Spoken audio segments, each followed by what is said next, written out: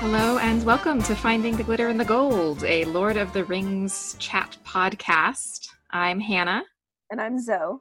As always, we are discussing the works of John Ronald Reuel Tolkien, who was writing stories set in Middle-earth from 1937, when he was 45, up until his death in 1973, when he still hadn't made an internally consistent narrative. So, any mistakes we make with the facts are because we are making shit up, just like he did. But today we are going to be talking about the movies a bit more than the books, because this is going to be a pretty visual episode, a visual podcast episode. How have we become so oxymoronical? Yeah. But it's okay. It's still worth talking about. So worth talking about, just because I have a deep-seated love for architecture and appreciation thereof. And the visual beauty of the movies is always worth talking about a little bit more. And I did a bunch of research, as we'll get to, and it's not just the movies that are visually, architecturally intriguing. Ooh. So. There's more there, too. Okay. Mm-hmm. Excellent. Isn't there always? I mean, yes, it was Tolkien. There's always a little bit more. You'll find another letter and it's like, oh shit, new tangent. Right? You're like, oh, let's go down this route now. Yeah. But the movies can be a really good place to start because most people know them. Me. As I've said before, my only experience with Lord of the Rings is the movies. So, which doesn't make sense to me because you love to read so much. I love books. I finished such a good one this morning. Everyone read Gideon the Ninth by Tamsin Muir. We are not being paid to advertise. No, but that would be nice. Hey, Gideon the Ninth author, give us money. Your book was so good. I like the premise of it. It has to do with lesbians and space and gothic stuff and gothic architecture and necromancy. So therefore, it's thematically part of this podcast. Sure. Yeah. Gothic architecture. But anyway, yes. Read the book.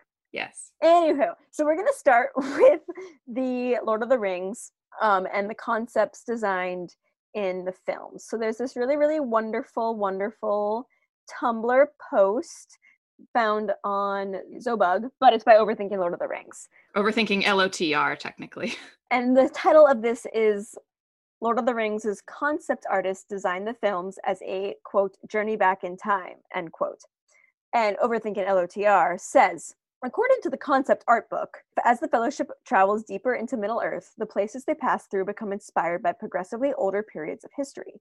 The farther along you are in the history, the more ancient the design influences. So we begin in the Shire, which feels so familiar because with its tea kettles and cozy fireplaces, it's inspired by the relatively recent era of rural England in the 1800s. And then there are some really, really cute pictures, not of the Shire, but of rural England in the 1800s, which looks almost exactly like the Shire. Yeah, and this makes sense too because as we talked about in the episode about Tolkien and Lewis, Tolkien based Bag End and everything off of his childhood growing up in the countryside. And the countryside of England, that's near late 1800s, early 1900s, hadn't really changed much. So, yeah. Then Overthinking LOTR continues, but when we leave Hobbiton, we also leave that familiar 1800s England aesthetic behind and start going farther back in time. Bree is based on late 1600s English architecture. Pan to a very Shakespearean-esque village street, followed by Bree, which look about the same. Yeah, they got them thatched roofs going on, which are now illegal in the confines of London because of the Great Fire. Yes, they catch on fire very easily. Too easily. Way too easily. I mean, thatch also has been used or was used as roofing for centuries and centuries. Beowulf was actually described as having a thatch roof, the Harrow's Hall. That's so cool. They can still do it, but because they have a lot of it. You have to have a special permit now to have a thatch roof. It's very great and durable and waterproof and awesome. I learned about it when we were in London. Oh, yeah. Wait, when we were there for theater? Yeah. How do you remember this? I was so tired that entire time. I am a monster. I know. And I'm always tired. That's my secret. You just get used to it. Yes. Rohan is even farther back, based on old Anglo-Saxon era architecture, 400s to 700s, approximately CE. And again, you have an image of actual Anglo-Saxon architecture with thatch roof, A-frame houses. It's very much made of timbers. It's kind of cool how it's similar to Hobbiton in that some of these houses are kind of buried Right. for insulation. You'll see some of these still around. I've seen them in Iceland as well. It's kind of just nice, a nice shed system so that you can keep yourself or your animals warm. And it's, making use of the natural landscape without having to protect you. Yeah. Then the image of Meduseld looks just about the same with the slightly less of an A-frame shape. It still looks more like you would think a church-like building would be, with the A roof, and then it kind of goes out onto other additions. The note that I would say is that all of the 400 to 700 CE architecture from the actual real world where we live is wooden, and the Rohirrim is built in stone in this example. I think that's probably just like the fanciest. Rohirrim is built of wood. Yeah, but this one looks like it's stone. Meduseld is supposed to be built of timber. It has a stone base. Oh, it's yes. raised on like a stone dais kind of thing for the entire foundation to raise it above the rest of the village, of the town. Oh, but like the actual building itself is. Yeah, the actual building itself is timber. The arches are throwing me off. That looks like stone to me. Maybe bits. I know that as we'll get into, in Lord of the Rings, it's built of wood. I believe you. Yeah. Maybe they just added that because, I don't know, add some drama to it. But also it kind of makes sense. If you're going to build like a big fancy hall, you're going to spend a little more time on it and work with stone to make it more durable. So yeah, I could justify this. We can justify anything. But the houses themselves, the smaller village houses, definitely look like some of the Anglo-Saxon architecture that this person has put real life photos of. Yes. Continuing on, Gondor is way back and no longer the familiar English or Anglo-Saxon. Its design comes from classical Greek and Roman architecture. It has the pillars, the columns. It is very much made of stone of different colors. It is very lofty. The pillars have intricate designs at the top, much like a Dorian or Ionic pillar would. Ionic or Corinthian. Dorians are super boring. Merd, why did I get the wrong one named? Okay. Sorry. Thanks for correcting me. There's also these inset places that you'll see in churches where you have like saint statues or something like that, and they have the same sort of thing happening in Gondor. They also have the multicolored stone stuff, which is a really cool thing that the Romans were working with, where they'd get different colors of stone and kind of make these checkerboard patterns or offset to make it look more dramatic. It was really cool. Which they do in the Citadel of Ecthelion, as we see in these photos. They do have that kind of checkerboard pattern. Again, also, I get probably more in reference to Greek and classical Roman, are the marble sculptures set within the inlaid dais. What did you call them? I don't know. Maybe like shelf things. Shelf things. Big shelf things. Big shelf things. There's definitely like big statues that look like they're carved from marble.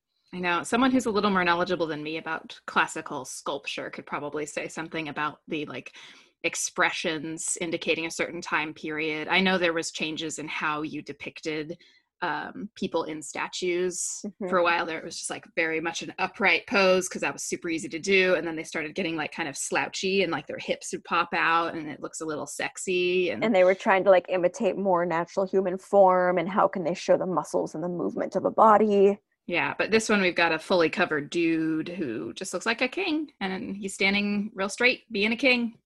He does have a lot of like intricate carving of the like cloth, which I think was another era of statue, was like when they started to try and make the cloth look very natural and realistic too, and conform to the bodies.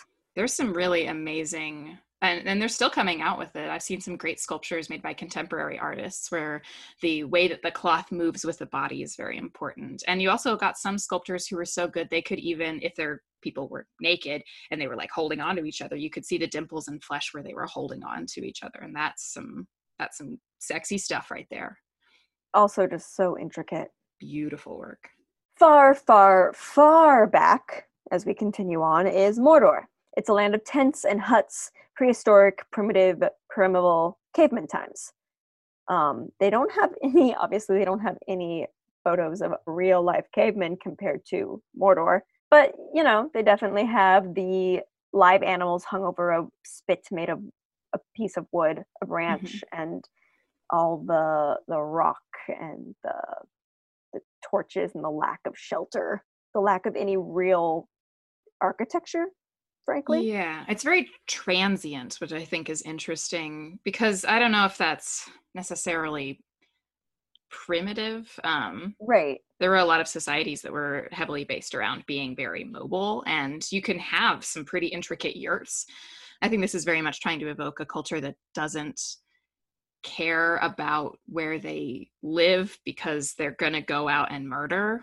Like it feels more like a war camp, like a not semi-permanent war camp. That's what it is. That's the army of Mordor right there. You have these towers built. I just remember like Sam saving Frodo from one of the towers, Yeah. where he's been taken in the extended edition, and those were built pretty crudely but well. I mean, they for the most part held together.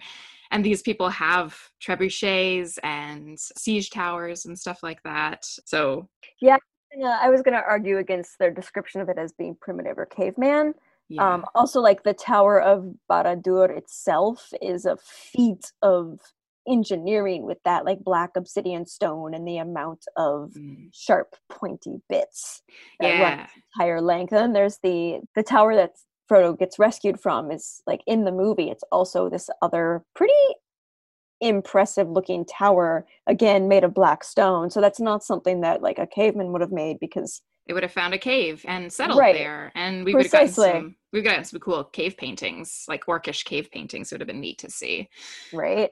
I mean, we still have some of those cave paintings where people just have like a lot of emotions about the hands on the wall and the way that they've drawn buffalo and stuff like that. Mhm. Um, but that's not present in this, obviously, but it could be. It could be, we don't know. Maybe the orcs were trying to make art. Yeah, maybe eventually when the tower falls and all of that shit, and the orcs have to live with the world, they invent the pulled pork sandwich and they start doing some wall art.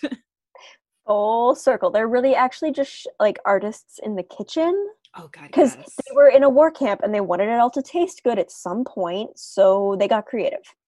Yes, I love this. I'm trying to think of what civilization Barad-dûr and the tower remind me of. Hmm. Nothing is really coming to mind in terms of like a real life counterpart.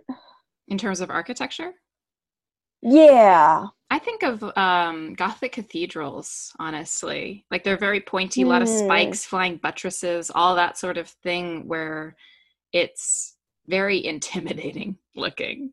Designed by people who want you to feel a sense of awe, but it's not inviting at all. It's not like a meeting space. That's the interesting thing about the towers, I think, now that I'm talking about it. It's Yeah. not a space for meeting. And a lot of the places that we see in Lord of the Rings and other cultures and locations are spaces to hold great feasts or to have large meetings or something like that. Rivendell, all of that sort of thing. It's very open plan. They don't have anything about Rivendell in here, and I'm kind of excited to talk about that just in general. But yeah. The one thing that struck me as different from Gothic was the type of stone they used. The fact that it does look like obsidian, Mm-hmm. and it's just like razor sharp. Like yeah, That like the yeah, that is such a good detail. Because they're in a volcanic area, so obsidian would be plentiful. Like that is mad props to the designers for realize. Maybe it's not shouldn't be mad props. It's their job, but realizing the location affects what you're able to use in designing something. That just makes it blend so much better and creates a much richer world. I think if you're thinking about what kinds of materials are available to these people. and I know that they based a lot of their designs in the movie off the illustrations done by Alan Lee. And I have Oh, the trilogy that has all of his art in it. He does some beautiful watercolor work. Um, and he worked with them, honestly. He was one of the designers and creators, and in his illustrations, again, Barad-dûr is made of that same rock. That's where he came from. this is a good quick segue here. I found another article from Overthinking LOTR about how Lord of the Rings special effects were influenced by watercolors, and this guy's watercolors specifically. it was just really a very good design choice to decide not to make Lord of the Rings look entirely realistic, not to push it to like the furthest limits of uncanniness with our own world, but to have a very specific idea of what you want it to look like based on a painting. So it has this artistry to it in these shots that were designed by Alan Lee's watercolor paintings. They have examples in this post about what the Mines of Moria look like, Oh, which again yes. are very column based, and they actually look more like the Renaissance than Roman times, because they have these huge arches, which were only able to be created during the Renaissance. But there's a picture by Alan Lee of the columns of Moria and those arches, and a single beam of light shooting down and illuminating these very dark, close space that somehow still has the sense of huge height to it. And then they show some examples from the movie of the shots of Moria, and you have Gandalf's light, the only thing illuminating it, and they're walking down these huge stone column lined just rows of emptiness. And I can't actually imagine what this would look like swarming with dwarves. I can't imagine what this space was used for, which is really interesting. Because I've taken an architecture class on how you design a space to either invite people or to reject them. There's hostile architecture, which is where you're putting spikes under bridges so that people who are currently homeless can't stay there. And then there's also designing spaces that are too big so it's uncomfortable to walk through them. And this to me is kind of like one of those spaces where it just looks unnerving to be there. It doesn't look homey. It looks impressive. And this is supposed to be the backdoor way into Moria. Totally. This is like the mud room. The mud room of Moria. But maybe that's also part of why it's not very hospitable looking. It's not really meant to be lived in as much. Yeah. Is it designed then purely to impress people or make them uncomfortable as they're moving through the space to go on to a meeting or something like that? I don't know. I guess it would be to impress. Yeah, I guess if it's lit, it would probably be a little bit more impressive. As it is, it's so shadowed and gloomy and silent that it's pretty unnerving for them to walk through, which is a really great choice for the precursor to an ambush. And they also have an example of Alan Lee's painting of what was that, Hilltop? Amon Hen. Weathertop. Weathertop. Yeah, Weathertop, where the clouds behind it are illuminated in one very specific streak. And the lighting source is actually a little fucked. Like, it's kind of hard to tell where the light's coming from. But that was by design. It creates a very dramatic picture. And then they recreated that in the movie. And then the final example they have is how they used, it sounds like grading images, which is where you apply a blue light to it and it creates this weird contrasty thing. They did that for night scenes, in it looks like, and they have an example of Aragorn and Boromir talking, and they have the ungraded image where it's just two dudes, and then they have the graded image where it's very ethereal and they kind of have this glow to them and it's all a little bit blue. And I fucking hate it, but I'm pretty angry about how they overuse blue in movies to create drama. So, well, and it looks like this image might be from around the time that they were in, or just after they were in Lothlorien. That's true. And I know they did use a lot of blue in Lothlorien to create this kind of mythic, ethereal sense of Elven kingdom in the trees. Mm-hmm. Like once the sun sets in Lothlorien, you're like, oh, we are in blue, blue, blue, and blue, bluer. It looks like it's when Aragorn is talking to Boromir about what Lady Galadriel said to him. Yeah. And Boromir's like, I don't trust it. She was in my head. And they're having that conversation. And I know they used blue a lot at that point. Yeah. I mean, it does make sense for the elves. And I feel like I remember this is how Arwen looks most of the time, is she's kind of just blue lit and glowing. And Cate Blanchett rocks it as well. And I still don't like it, but it does make them look like statuesque and very removed from the real world. Yeah, definitely of a different origin. Yeah, definitely. World. Yeah, they're from across the water. So the last thing that Overthinking LRTR says is that the heart of Mordor is a barren, lifeless hellscape of volcanic rock, like a relic from the ages when the world was still being formed and life didn't yet exist. And then they finally reach Mount Doom, which one artist described as where the ring was made, which represents, in a sense, the moment of creation itself. Complete with exploding volcano photo. Yeah, I don't know if it's just me and the people I live with, but we were talking about Fantasia last week, and I totally remembered the scene of the dinosaurs and the creation of the world, and it had the same vibe where it was like it was all volcanoes for so dang long.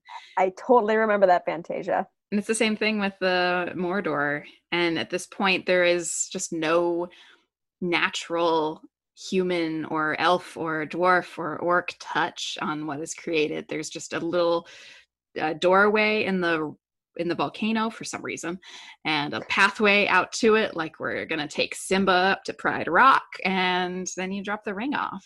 If Pride Rock were, with lava. Yeah. I find this an interesting connection between comparing this original point of creation with this hellish landscape, because Mount Doom is meant to represent evil. It is a place of evil. And then is Tolkien saying like the more civilized you are, the better, the more good you potentially represent? I don't know about that, because I mean it is an origin at the end. Mordor is scary and bad, but Mount Doom is a site of creation and destruction. It's not necessarily good or bad. It has been used to create the ring, which we don't actually really see ever in the movie. Maybe at the very beginning there might be a ring forging scene or whatever, but that's not in Mount Doom explicitly. And I kind of wish it was. That'd be cool. But Mount Doom in the movies, to me, it feels like a place of hope, just because it's a place where you can trust that something evil will end. Oh, interesting. I never associated Mount Doom with hope. Oh, I always associated the hobbits, the fellowship, the actions of people who wanted to do good as the source of hope, but not the mountain itself. I guess that's true. I mean, it's a neutral party then to me, but it's such a thing that they've been looking towards the whole time. Like, it's the journey destination, and when you're done there, you're done. And then but see, is that necessarily hopeful if you know you're gonna die? that's true. I don't know Probably about gonna hopeful. die. It's a duty then, I suppose. It's very much a duty. Yeah. I mean, at one point, Sam was the optimistic one, being like, "We're gonna make it, Mr. Frodo. We'll make it home. We have to save enough food to come home." And Frodo's like, "Sam, we're not. There won't be a return journey." Yeah, that's true.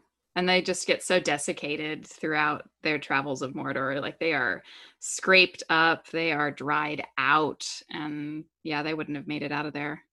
Nope. I guess I'd fully take it back then. Mount Doom sucks ass, and I mean, it is still to me a neutral object that has been used for evil, and at this point has succeeded in destroying said evil as well. But I guess it's never really a force for good.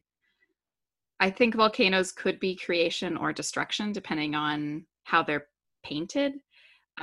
They are what creates the worlds above water. They are what builds islands. They are what continues to generate like land and space and fertility, but it's never presented that way.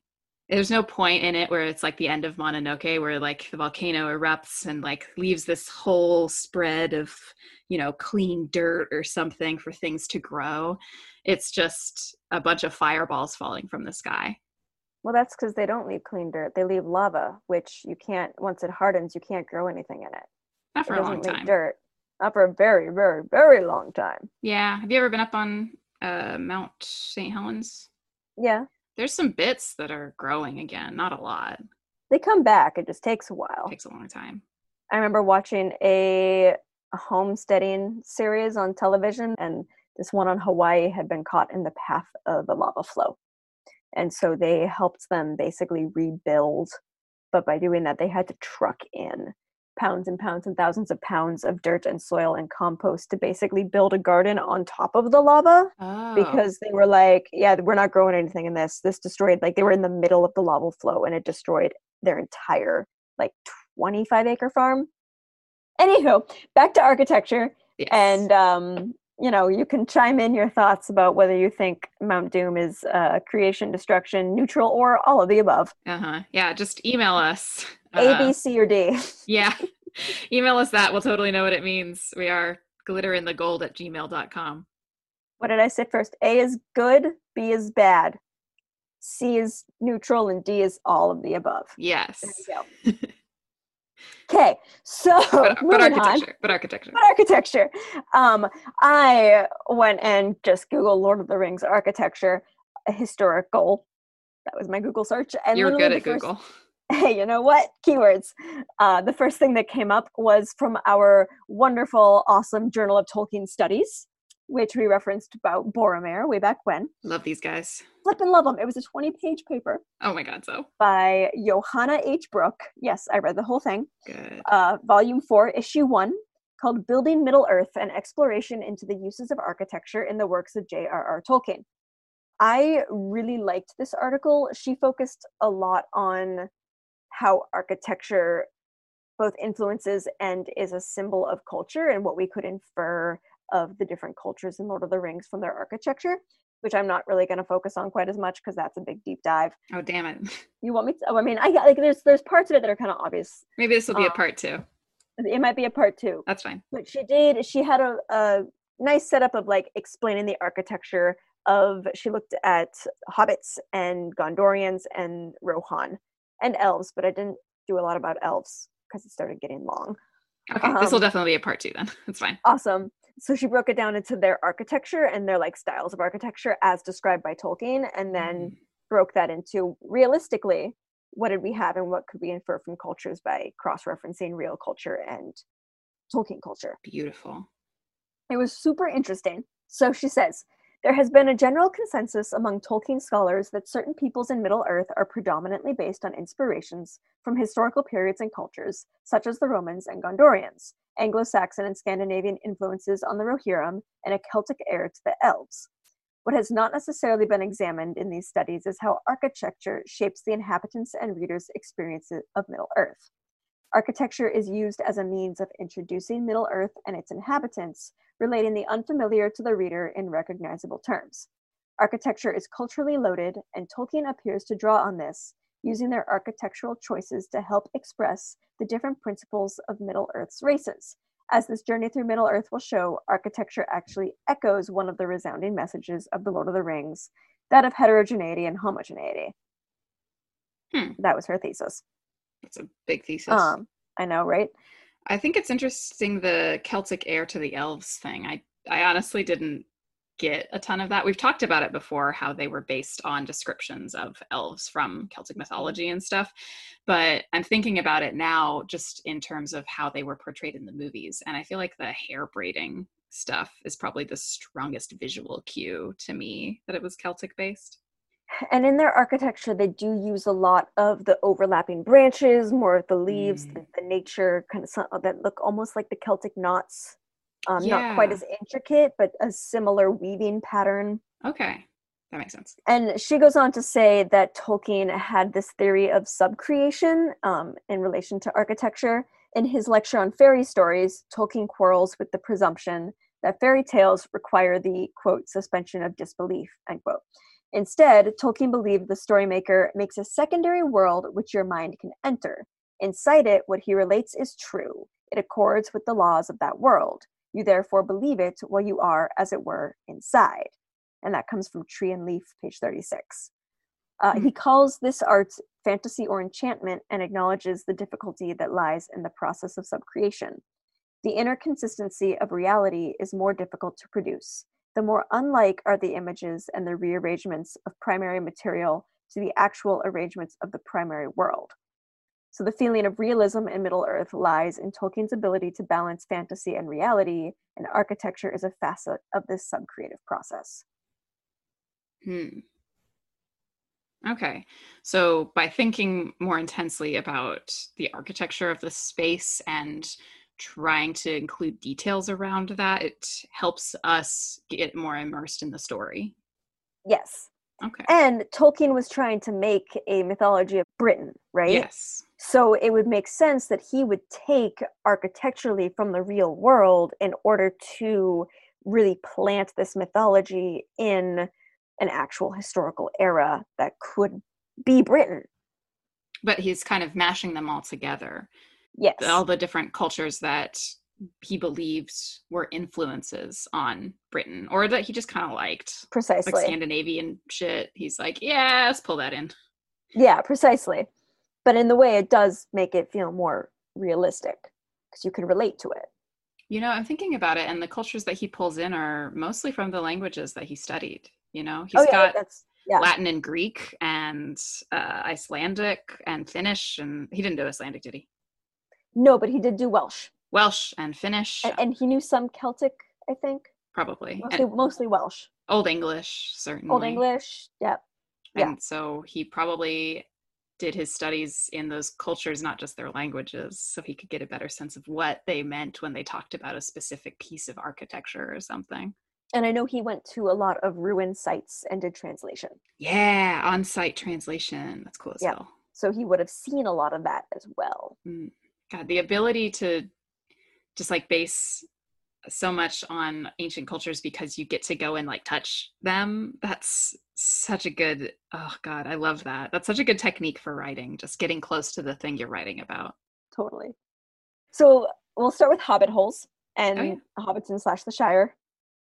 So hobbit holes, Brooke says, blur the boundaries between natural and man-made, embodying the rejected modern assumption that civilization is built on top of the natural world. For hobbits would certainly be ranked highly on the list of civilized peoples in Middle Earth. In his essay on hobbit holes, Carl Kinsella, 2013, discusses how Shire architecture shares the ethos of the arts and crafts movement as, Mm. quote, the landscape has become an integral part of the architecture, being essentially indistinguishable from the surrounding environment, end quote. So then I did some research about the arts and crafts movement, and Hannah, Yeah. it sounds like you are familiar with this. Uh-huh. A little bit. So from my research, the arts and crafts movement was also known as mission style, and it challenged the styles of the Victorian era. It originated in the UK in 1860 and spread to the US in the 1890s and lasted through about the 1920s. The core characteristics of the arts and crafts movement are a belief in craftsmanship, which stresses the inherent beauty of the material, the importance of nature as inspiration, and the values of simplicity, utility, and beauty. Mm. Ironically, the hardest part of the arts and crafts movement was finding how to create a large number of handcrafted items that could be easily replicated and that could be afforded by the masses. So, kind of ironically, even though it was meant to challenge the styles of the Victorian era, it was really only the Victorian upper class who could afford Ooh. such items, and it remained a luxury status. The founders of the arts and crafts movement were William Morris, Walter Crane, and John Ruskin. And Oh. most people might know William Morris because he founded Morris & Co. and started the creation of the craftsman style houses, which are still built today. Yeah. So that's technically, a craftsman house is technically from this era of the arts and crafts movement. So William Morris was protesting this idea that mechanization had just become a thing. Everything was being mass produced, and he thought that it had lost a lot of its meaning. But then how do you make something accessible that's probably going to have to be manufactured that still feels like handmade? It was kind of a catch-22 of a movement, but Yeah. It's hard to keep costs down when you're hand making stuff. You want to be able to pay people fairly, and having a certain aesthetic and ideology behind something doesn't necessarily make it accessible. which is why mostly the Victorian era luxury class afforded it. Yeah.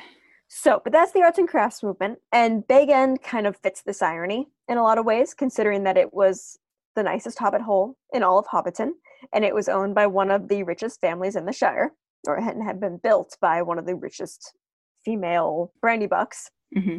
And Big End is also noticeably Victorian. Brooke says this is partly because of the amount of windows. There's a lot of windows in Victorian era houses, and they represented status. And because Big End is filled with spaces associated with a Victorian middle-class home with separate spaces for pantries, wardrobes, and dining rooms, etc. There's also a lot of material wealth that would be needed to fill all these spaces, which is another symbol of having money and status. Yeah, they're really crowded. Just like remembering, it's all like very pretty clutter, but it's a cluttery situation. Yeah, it's a lot of like material goods.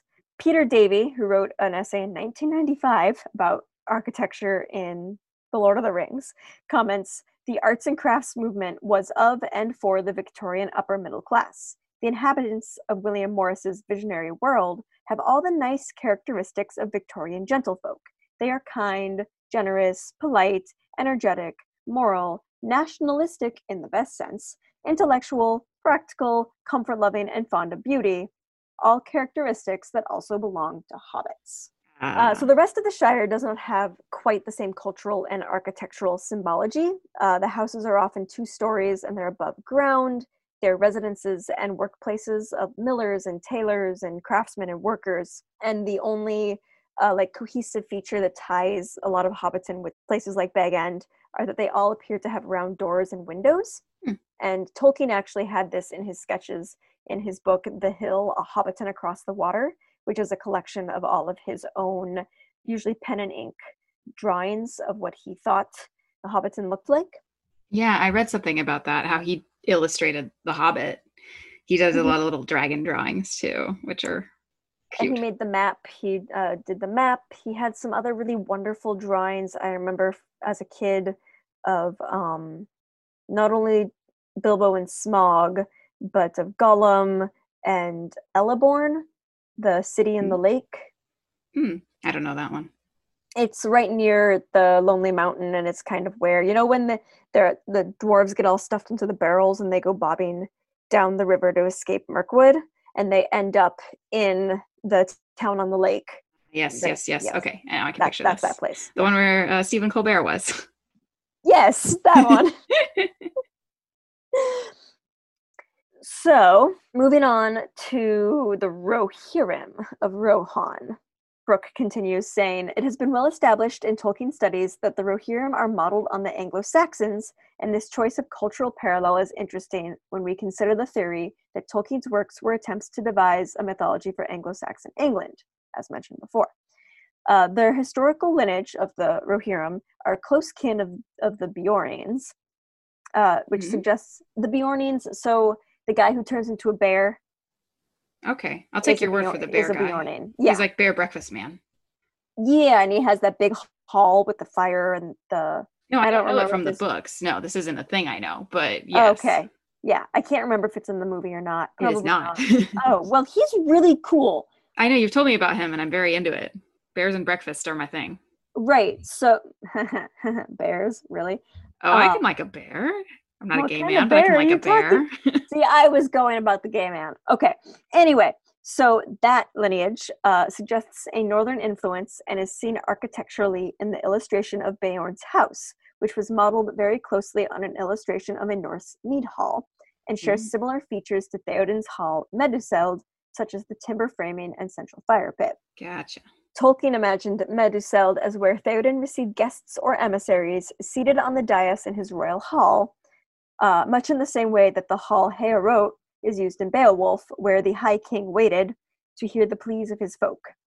Meduseld is also described in a similar fashion to Heorot, as other Tolkien scholars have identified, with pillars gleaming dully with gold and half-seen colors, Lord of the Rings, echoing the color of the steep roof plated with gold from Beowulf.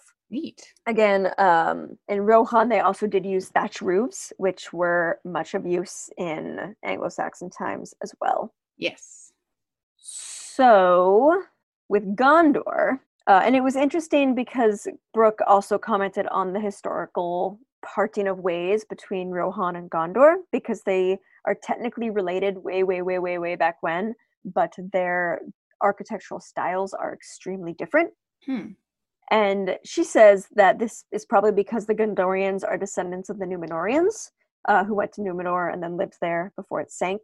Oh. And the Númenóreans were known for their craftsmanship, their seafaring, their shipbuilding, versus the Rohirrim, who stayed behind and didn't go to Númenor. Oh, that's kind of cool. The thing in Minas Tirith, it kind of looks like the prow of a ship. Precisely, it's meant to. Actually, in The Lord of the Rings, it's described as a ship's prow Whoa. that dissects the city. So yeah, that was purposeful. Bisects the city. Bisects the city. Thank you. Dissecting the city is something different. We're doing that technically.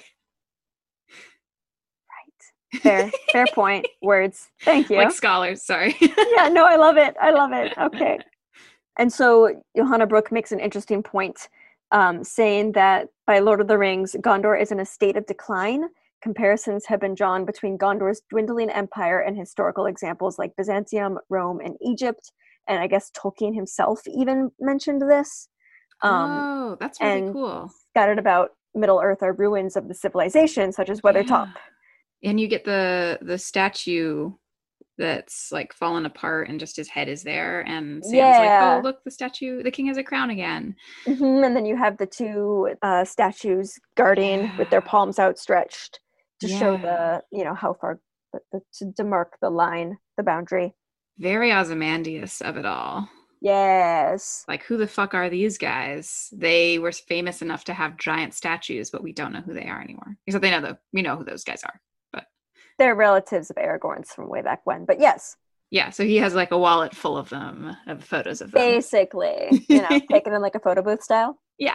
Yeah. And so this would make sense with Gondor's architecture being more like a classical style.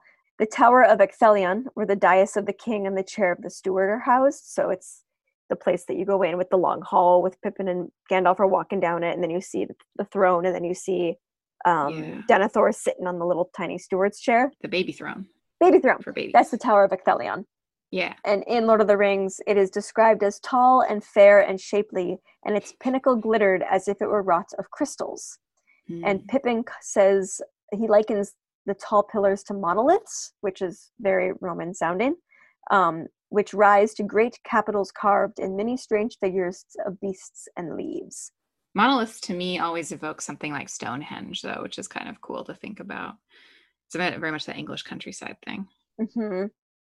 Brooke mentioned that Pippin might have said monoliths because it would be something that he never would have seen before, and it would have been a very strange sight to see these such tall columns and wouldn't necessarily have a word for them. Out of stone, too. Mm-hmm. Yeah, because the hobbits weren't huge stone builders either. They had like a mill or something, but most of their houses were, again, inset into the sod. Or wood, if they were two stories.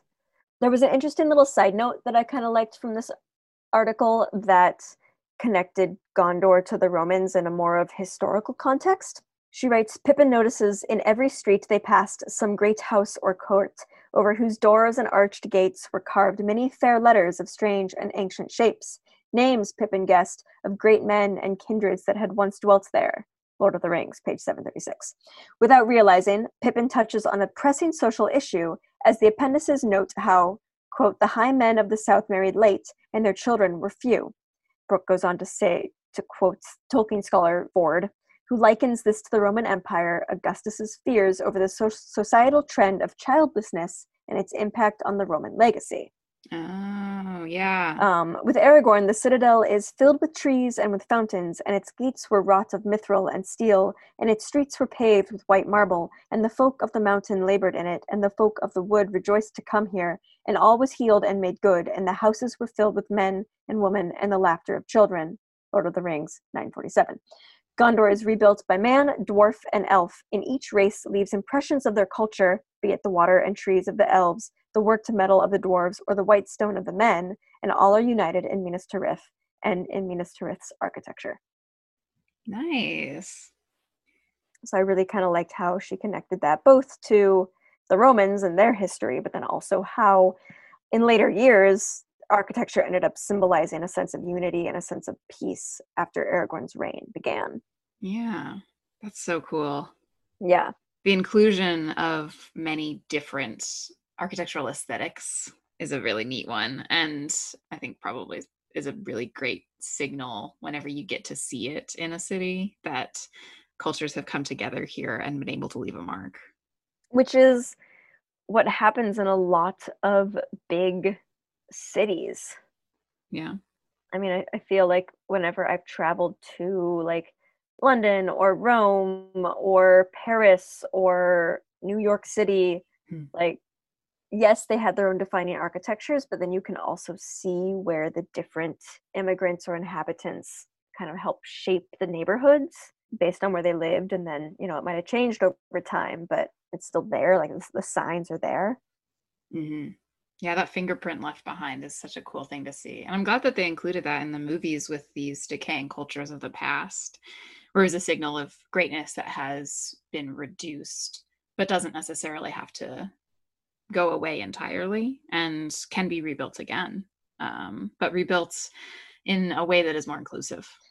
Yeah, so that's what I have about the actual textual references that Tolkien used to build his own architectural world, and how that was supported by both Alan Lee's watercolors and then by the creation of the sets of the Lord of the Rings movies as well. Was Alan Lee explicitly hired for the movies? Yes, he was. Okay. He was part of their design team. Like, there's some really wonderful footage in the extended edition DVDs of Alan Lee like doing all of these watercolors and just like sitting there and painting, and then Peter Jackson will come and be like, I like that, yes, let's use that, and then he'll like go back to painting. I'm like, no, I'm thinking it more like this. Like, especially I think for the trees in Lothlorien, they went through a couple different revisions of how the stairs and the buildings going up the trunks of the Melorn trees should look. Oh my God. I want to watch this Bob Ross video of him painting. It sounds amazing. Yes, it is. We should just watch the extended edition special effects DVDs together. I absolutely want to do this. It's like 12 hours total, but it's so worth it. That's a day, my dude. It'd be more than one day. I don't sit still. Yeah, that's true. Could barely get you to sit through the extended editions of Lord of the Rings. I know. I've seen them so many times, and I'm like, I can quote this in my sleep. It is fun doing the quoting part. I like that, where I just know a line, and I'm like, oh, here we go. And then you get me inserting, but it wasn't like that in the book. Yeah, that's true. That's why we started this whole podcast. I know. I wanted to know what it was like in the books, but without actually reading them. I hope I'm living up to that expectation. I mean, I'm enjoying it immensely. I'm mostly enjoying it for the Tolkien scholarship that's coming up too. Like the amount of thought that Tolkien put into these, and then the amount of thought that other people put into deciphering Tolkien or connecting something that maybe he subconsciously had created with this, which is, a lot of what English majors do, as a former English major myself. But anyway, thank you for all of this. So I'm excited to hear part 2 about this whenever we get around to it and talk about the Elvish stuff. Yeah, we can totally do that. The article I read didn't have much about dwarves, which I found a little bit interesting. Yeah. Unless she was like, I just don't know where dwarven inspiration was, so I'm not going to even try. Or there might just be less scholarly work on it. There's so little about dwarves. I'm devastated. I love dwarves. I wonder if that fits with any of the Pratchett stereotypes. Because they're meant to be hidden and secretive and like, I don't know. I mean, we'll get to that Pratchett stuff soon. But anyway, thank you all for listening to Finding the Glitter and the Gold. This has been a very exciting one for me as a person who loves architecture and history. If you want to email us and give us any feedback or say, wow, this was really cool or anything like that, you can get to us at glitterinthegold@gmail.com. We are available on all major podcasting apps. And if you could like us, rate us, write us a review, subscribe, all of that, we would really appreciate it. Share us with your friends if you think they'd be interested. And yeah, thanks again for listening. See you on the Shire side.